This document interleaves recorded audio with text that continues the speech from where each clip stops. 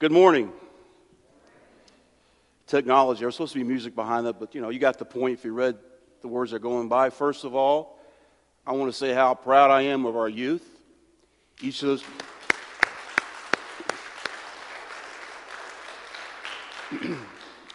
those cardboard statements was their own personal testimony.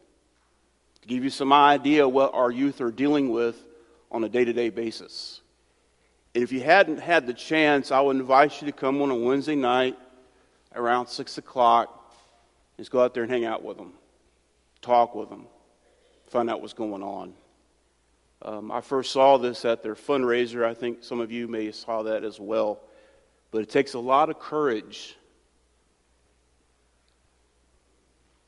to write some of those things down and go before a lot of people. And now they just did it over live stream, so there's not telling how many people just witnessed your testimony that you had for God.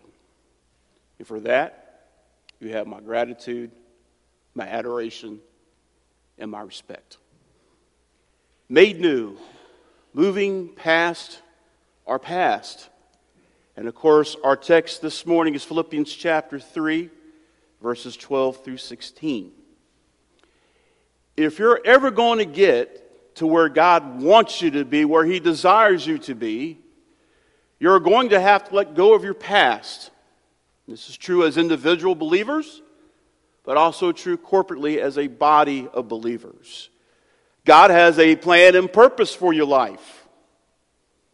For individuals, He has a purpose for my life, a purpose for your life, and a purpose for this body.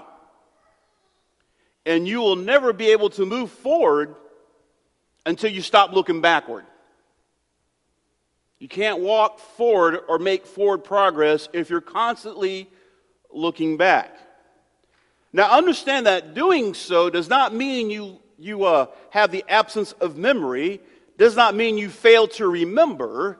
It means that you'll no longer be influenced or affected by the past. It means to break the power of the past by living for the future. There was a movie once, and one of the lines, I'm not going to tell you what the movie is, I'll tell you later after. But he was trying to inspire people that were instilled by a lot of fear. It was the Matrix movie. And he stood before him and says, I can stand before you truly unafraid, not because of the path before me, but because of the path behind me. Looking in the past, how things have happened. And if that's true as believers, as we glance back and look how God has moved, we can face the future. But if we're going to face the future, we can't keep looking back and letting the past have a hold on us. God does not hold your past against you.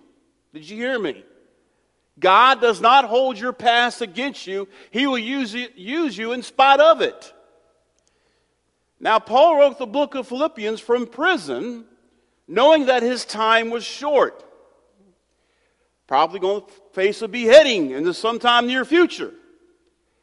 Yet he writes that he has more to look forward to.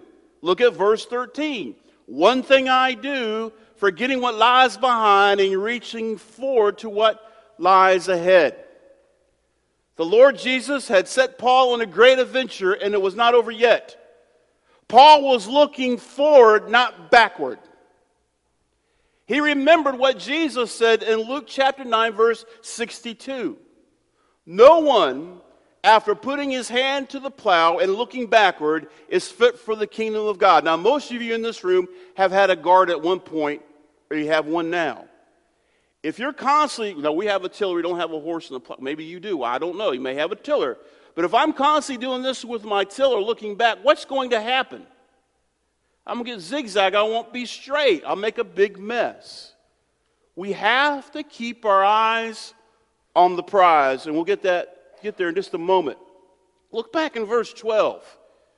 He says, not that I've already attained it or reached the goal or have already become perfect.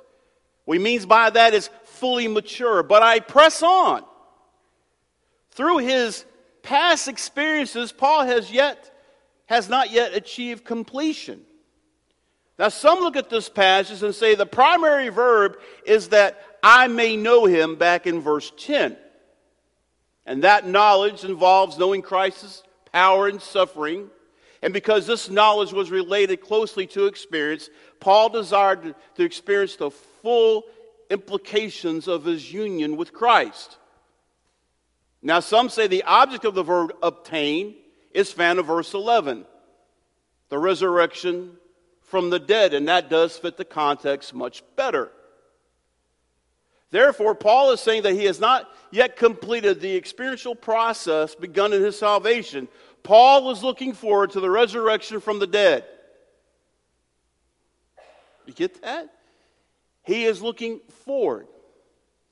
Looking forward to the process of conformity to death. He almost looks forward to death because death leads to the resurrection, and the resurrection leads to Christ.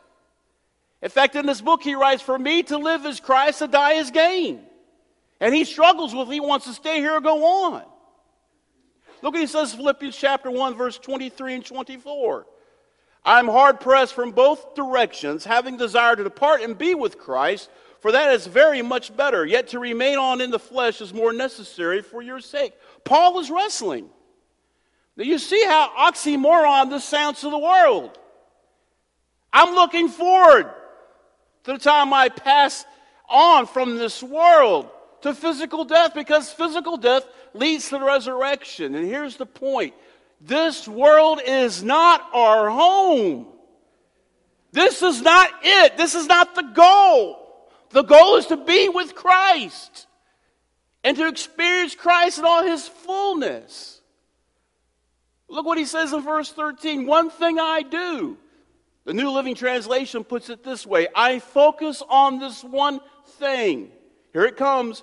Forgetting what lies behind and reaching forward to what lies ahead. This comprehensively expresses Paul's future orientation. What was done was done. Both the nostalgia of the former life and the good old days of his Christian life would paralyze him in terms of what God wanted to do in the future. We can't let the past hold us back to where God wants to move us. Christianity is not a passive thing. It's active, it's growing, it's maturing in our faith. In fact, the book of Hebrews says, you should be past the elementary things, past the milk. You should be taking on the hard meat of the Word. And yet so often in our pulpits across America, all you hear is the gospel. Now, the gospel is good. Don't mess with it. There's a power in the gospel. People need to hear the gospel. But as we mature in our faith, we should long for and yearn for the deeper things that dig into the Word. And it's quite easy to look back with rose-colored glasses about all the good old days when all this was happening. Everything that we see happening in our society and culture today was happening years ago, and it wasn't just in your face like we see it today. There wasn't 24-hour television and media and the internet and all these other things. So now it's in your face. And yes, I would say there was some shame involved with some of this behavior, but now it's out in your face. And we hear about things a lot quicker, almost instantaneously than we did just a few years ago. But we can't let that paralyze us, keep living in the past. At some point, you're going to have to let it go. He says reaching forward or straining. That's an athletic metaphor that he's using. It brings to mind the straining of muscles, the clear focus, the complete dedication of the runner in his race for the prize. It requires both mental and physical discipline. You have to strain for it, work for it, keep your eyes on that prize. And what is the prize? He says, I press on toward the goal for the prize. I pursue as my goal the prize. By the way, that Greek word translated goal can also be translated mark.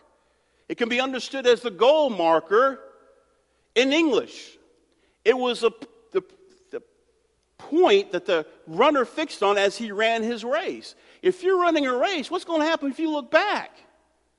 You're not going to complete it. You're going to fall down. You're going to get hurt. Keep your eyes looking forward. Pick a spot and keep going. And that's what Paul's saying. I found this spot, this marker that I'm looking towards. And everything I'm doing, I'm straining to reach it. I'm making every effort to get there. I don't care what happens to my left or to my right. I'm keeping my eyes on that mark. So what is the mark?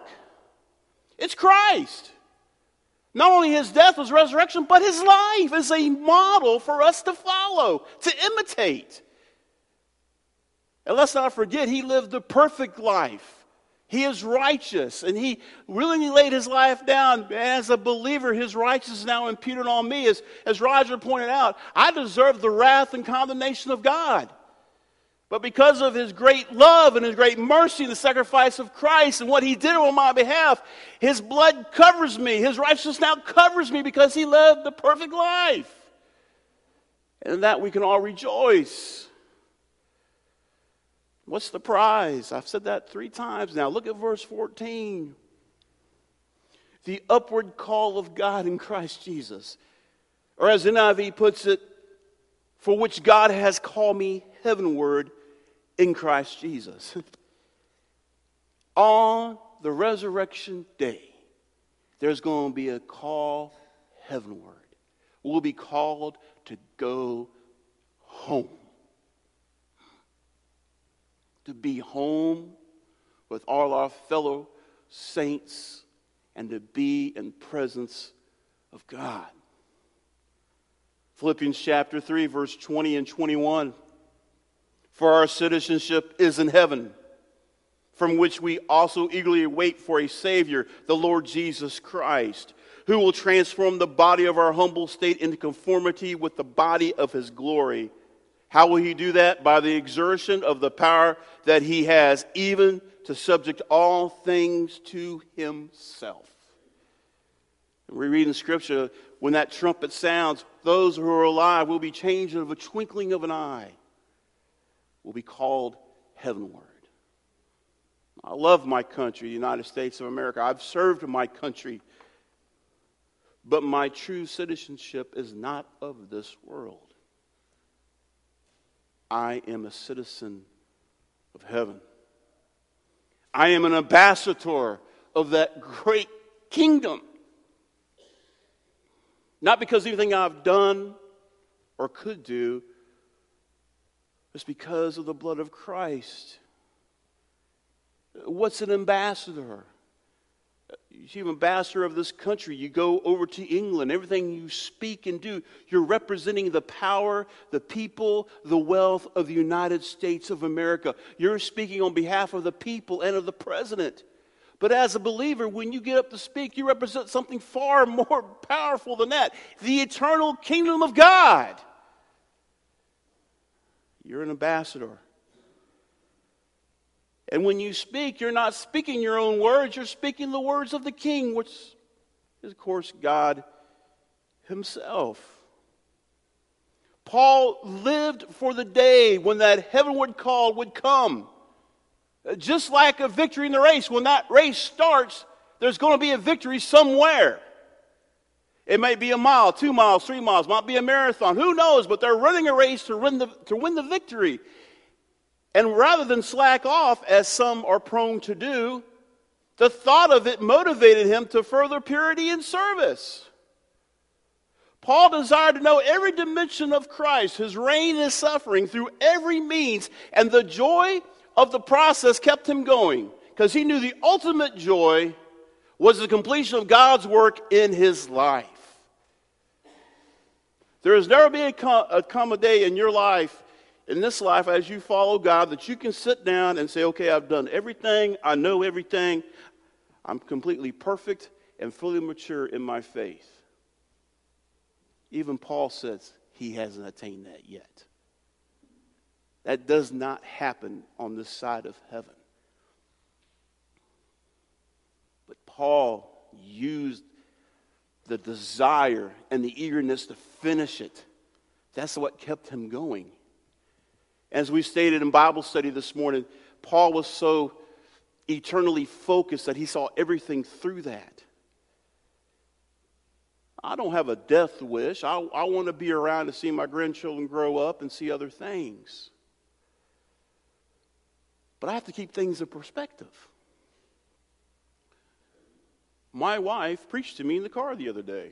Yeah, you heard me right. We're talking about some current events happening. And she looked at me and said, "You've been preaching through Revelation, right?" And I said, "Yes." "Well, then you should know. Why are we so surprised? He told us these things would happen. Why are we so worried about it?" Tim's translation, Jesus tells the disciples what's going to happen before it happens. This is my paraphrase, so they wouldn't freak out when it did happen. He told them before he went to the cross what was going to happen on more than one occasion. How he would suffer, be handed over to the chief priests and the scribes. He would suffer and die. But on the third day, what did he say? The Son of Man will rise again. He's told us what's going to happen. Do not let your heart be troubled, he says. Believe in God, believe also in me. In verse 15, Paul kind of sums up this section of Scripture by saying, "Let's therefore, as many as are perfect or mature, have this attitude." Conceivably, Paul is addressing a group of people who shared this outlook. But perhaps Paul is speaking in irony, addressing a group of people who assumed they were perfect. And he's calling them to admit their imperfect knowledge about such matters and accept his guidance. We look at the law. Okay, I haven't committed adultery. That's the letter of the law.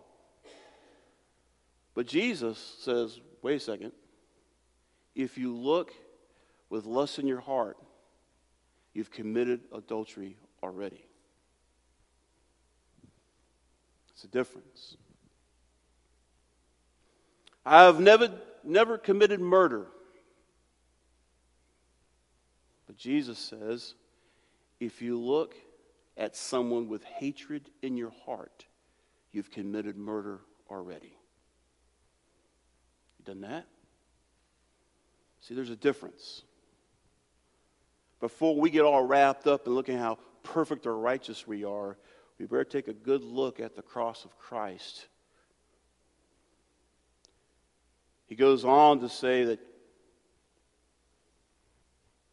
if in anything you have a different attitude, God will reveal this also. I think Paul is worried about unity of the congregation.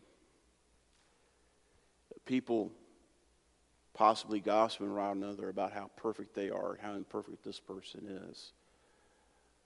But God will correct the wrong attitude in the course of time. There are misunderstandings that are involved with their perfectionist ideas. I got to say this. Here in America, United States, somehow, now we will say we disagree with this, but subconsciously this has taken hold in our churches, that we think that all you have to do is walk the aisle, say a prayer, get dunked in the baptistry, everything's done, everything's completed. That isn't important, because that's the first step. It doesn't stop there. It only starts to begin there, and you start changing and maturing in your faith. When I witness to somebody or we have these deep conversations, the first thing someone will tell me is, well, I was baptized, I attended church. I'm not asking that. I'm asking, do you have a relationship to God through His Son, Jesus Christ? That's a whole different question. He says in verse 16, let us keep living by that same standard which we have attained. That Greek word translated, let us keep living or let us live up to, generally means an orderly walk or a disciplined walk. And it has overtones of collective discipline. It means that you're all walking in the same row in the same measure. What they have achieved up to this point should be their measure to guide them into the future, by which they will walk collectively. In other words, what you've learned so far, use that to help guide you, but do not stop there. They were to know Christ and look forward to the resurrection. They were to press on toward the prize of the upward call in Christ Jesus. There's the answer to the title of this message. How to move past your past? Know Christ, look forward to the resurrection, press on toward the prize of the upward call in Christ, and you will overcome your past. You should learn from it. And perhaps they're saying you should confess and repent and leave it alone. Your past does not define you. God does. I fear that some in this room and some within the sound of my voice, you gather and you have all these problems and issues. And you put them down, you come in, how you doing? Oh, life is great, I'm doing fine, thank you very much. But then as you walk out, you pick up every piece of baggage in which you came in with. Confess, repent, and leave it at the foot of the cross.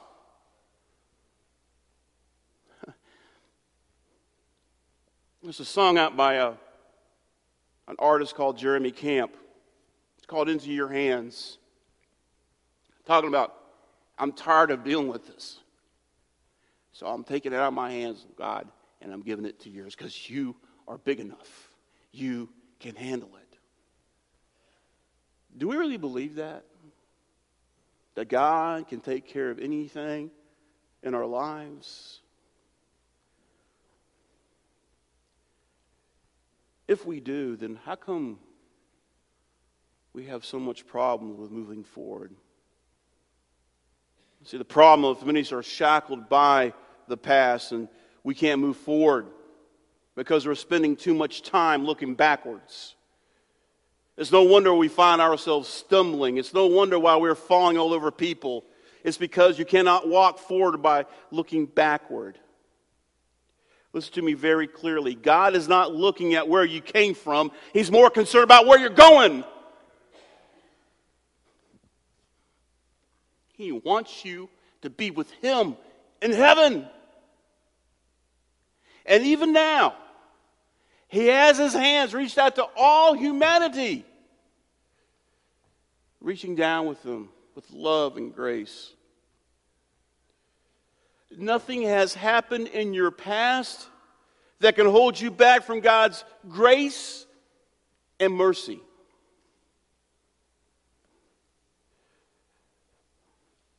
This text this morning tells us, instructs us, teaches us to have a resolute, unwavering, untiring determination to reach our goal. If we're going to live and do what God desires from us, then we're going to have to let go of our past and press on toward the goal. Like I said, this is not calling from absence of memory. I think you should learn from the past. That's one thing, but being shackled and tied to the past is something completely different. Because right now, I guarantee you, right now, because it happens to me, whenever you hear God's word proclaimed, whenever you step into a worship service, a little voice goes off and says, you know, you're just too bad. God can't do nothing with you. These people do not know you like I know. You know whose voice that is? That's the father of lies. That's the accuser.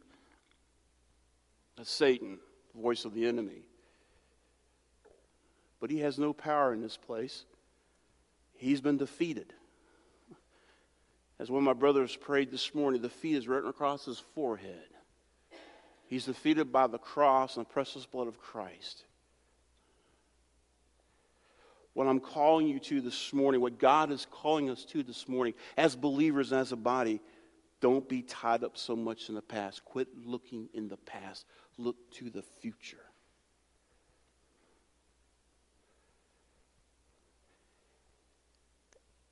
Our eternal destination is far more glorious and grandeur than I can possibly imagine. Take the most beautiful sunset you've seen here on earth. Take the most beautiful mountaintop view. Any favorite place you like to go because it's so beautiful. It pales in comparison to what heaven will be like. And yes, it talks about streets of gold and all these mansions and the pearls and all these far more precious jewels. But that pales in comparison because we'll be in the presence of God himself. And we will see all the ones who've gone on before, all the saints who've gone on before. Can you imagine meeting Paul? Could you imagine meeting Peter? But more importantly, can you imagine looking to the eyes of Christ? Seeing his nail-scarred hands, his feet, and his side. Seeing him as he truly is. Looking around that glorious place and realize, Jesus, you gave this all up for me. You came down off your throne. You humbled yourself to take on human flesh. To walk among us, to teach us, to show us.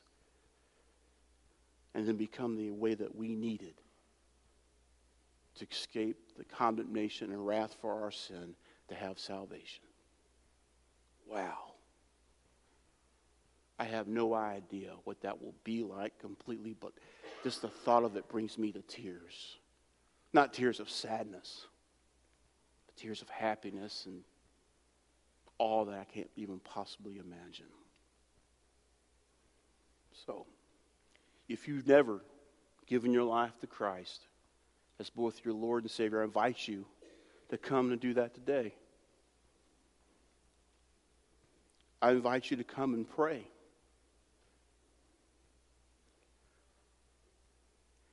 I'm going to be real vulnerable right now and personal, so just bear with me. I can't tell you what the sermon was. I can't tell you who the preacher was. But it's been years ago when I was an undergraduate in seminary. A preacher said, some of you in this room have experienced divided homes, separated homes. Your parents have been divorced, and some bad things have happened. And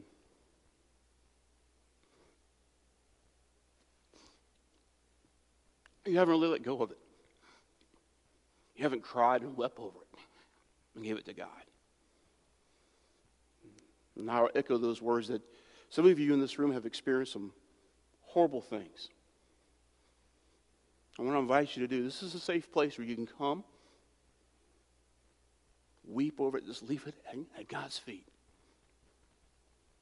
There's freedom in letting go. And no one in here is going to laugh at you or make fun of you. Let it go. Put it to the hands of the Almighty. Let it go. There is healing and restoration. Confess, repent, and let it go. Heavenly Father, we thank you for this time, and we thank you for your word.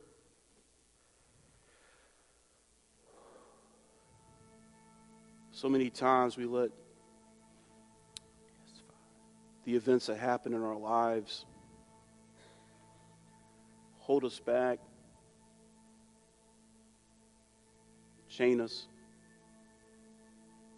We can never truly move forward. And I know that some people here, in a group this size, there's people who have experienced loss. There's people here who have experienced crisis and relationship and family issues. And they're doing the best they can, but God, I know we don't have the answer. We have to let those situations go and to trust you with them and to place it fully into your hands. Father, let your Spirit continue to move.